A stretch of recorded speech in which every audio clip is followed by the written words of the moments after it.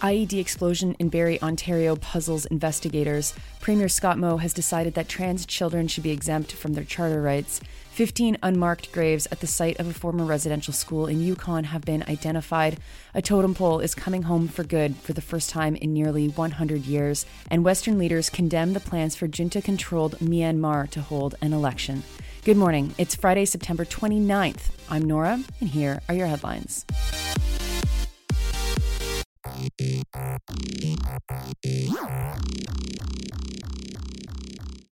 First, we start in Barrie, Ontario, where an improvised explosive device exploded in a West End neighborhood.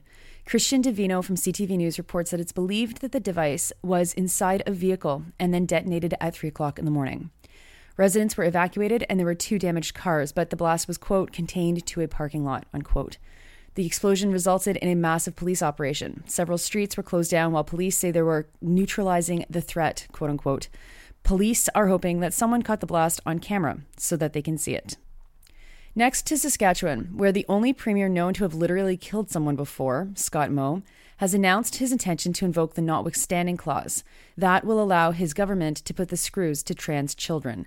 Yesterday, a judge ruled that the government's planned naming and pronoun policy violated the rights of young people, and, as CBC's Jason Warwick says, quote, should be paused for the time being, unquote. This is what the judge had to say. I determine the protection of these youth surpasses the interest expressed by the government, pending a full and complete hearing. The government called the judge's decision, quote unquote, judicial overreach because they say a lot of citizens support it. Of course, popular support is meaningless if the law violates the charter. It's exactly why the charter exists, so that we can't have oppression at the rule of the majority. The notwithstanding clause allows governments to pass legislation that would violate the fundamental freedoms, legal rights, and equality rights of citizens. Doug Ford invoked it once and promised to invoke it once, though didn't have to. One time to attack unions and one time to shrink the size of municipal council in the city of Toronto. François Legault is probably the most famous recent user of the clause with Bill 21, the bill that prohibits anyone who wears religious symbols to wear them while working as a judge, a cop, or a teacher. Quebec also used Section 33 for all of its legislation for years as a show of their opposition to Canada's constitution. It was a legal challenge launched by the campus group You Are Pride at the University of Regina that put the legislation in court. The NDP and the province's children's advocate have both clearly and swiftly opposed the legislation. And now to Carcross, Yukon, where 15 potential unmarked grave sites have been located at the former Chutla Indian Residential School site. Sarah Connor with APTN is reporting that a search using ground-penetrating radar has found 15 anomalies. Another 12 were found further away. The search was conducted over 9.2 acres and happened during the summer. The next step would be to disrupt the sites, something that the communities impacted need to either decide to go ahead and do or to decide to leave the ground undisturbed. Officially, according to the National Center for Truth and Reconciliation, 20 students died while having attended the school. But new research compiled by Nicole Marion with the group No History has said that they were able to identify 33 deaths. They looked through the nearly 5,000 records, and even though 1,300 students were reported to have attended the school between 1903 and 1969, the group could only identify 900 names of those students due to poor record keeping. They could only identify home communities for 730 of the 1,300 children. Marion said that the deaths included, quote, children who died from illness or injury at the Chutla Residential School, children who contracted an illness or were injured at school and died after being taken to Whitehorse Hospital, and children who died outside of the school while involved in school-related activities, unquote. There are also missing pieces related to the deaths, and in some cases, records have been redacted. One thing that they do not know is where the children were buried. Families and communities are still needing information, and the working group overseeing the search have promised to do what they can to uncover that information. And if you are a survivor of residential school or an intergenerational survivor, you can call the National Indian Residential School hotline 24 hours a day if you need to speak to someone. The number is 1-866-925-4419. Next, to a celebration that is welcoming home a memorial totem pole that has been gone for nearly 100 years. The totem pole belongs to the Nisga'a Nation and is being returned to its ancestral village home, a Nisga'a village in northwest British Columbia called Nass Valley. The totem pole is called the House of Nishnuul Memorial Totem, and it's been on display at the National Museum of Scotland since 1930. Its return isn't about stolen artwork, reports the Canadian Press's Dirk Meisner. Instead, it's an act of reconciliation. The homecoming is expected to be a big event with hundreds of people anticipated to be there. The totem pole is being carried by a Canadian Armed Forces aircraft all the way from Edinburgh. The totem pole was stolen in 1929 by an ethnographer. He was researching the Nisga'a Nation and then sold it to the Scottish Museum.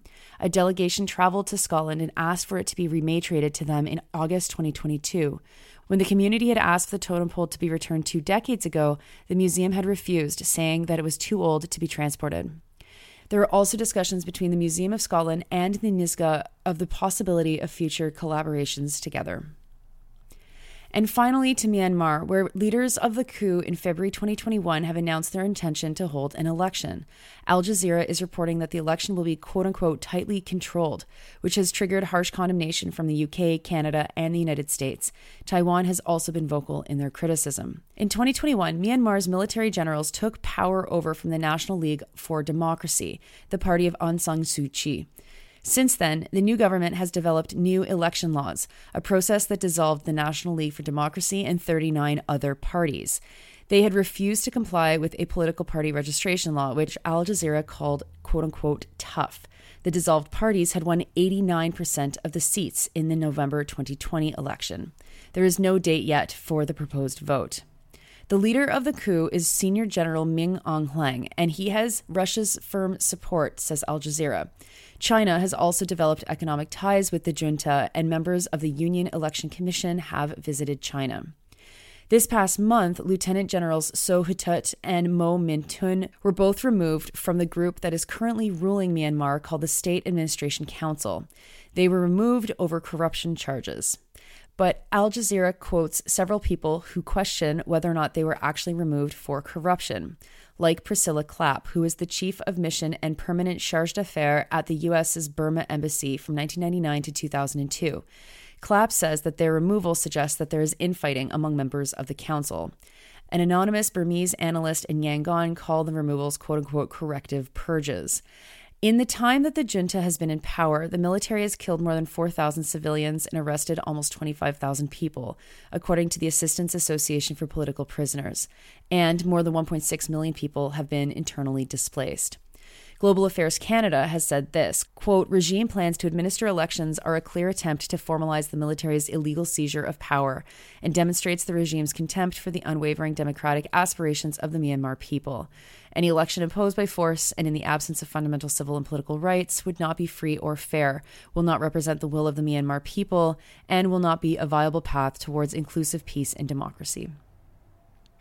Those are your headlines for Friday, September 29th. I'm Nora. Remember, tomorrow is the National Day for Truth and Reconciliation. Get your orange shirts out, try to find an event near you, and participate in commemorative activities. The National Day for Truth and Reconciliation is so critical as part of our collective reckoning and understanding with the horrors that have been committed by our state. Canada has no clean hands, and the Canadian government still does not do what it needs to do to stop ongoing colonialization. So make a priority tomorrow. Do something. Bring your kids out to an event. Bring your parents out to an event. Talk to your friends and family about what this day commemorates and all of the hurt and the trauma that was driven within residential schools. You're listening to this podcast at sandyandnora.com, on the Real News Network podcast feed, and wherever you get your podcasts. I hope you have a wonderful weekend, and I will talk to you on the other side.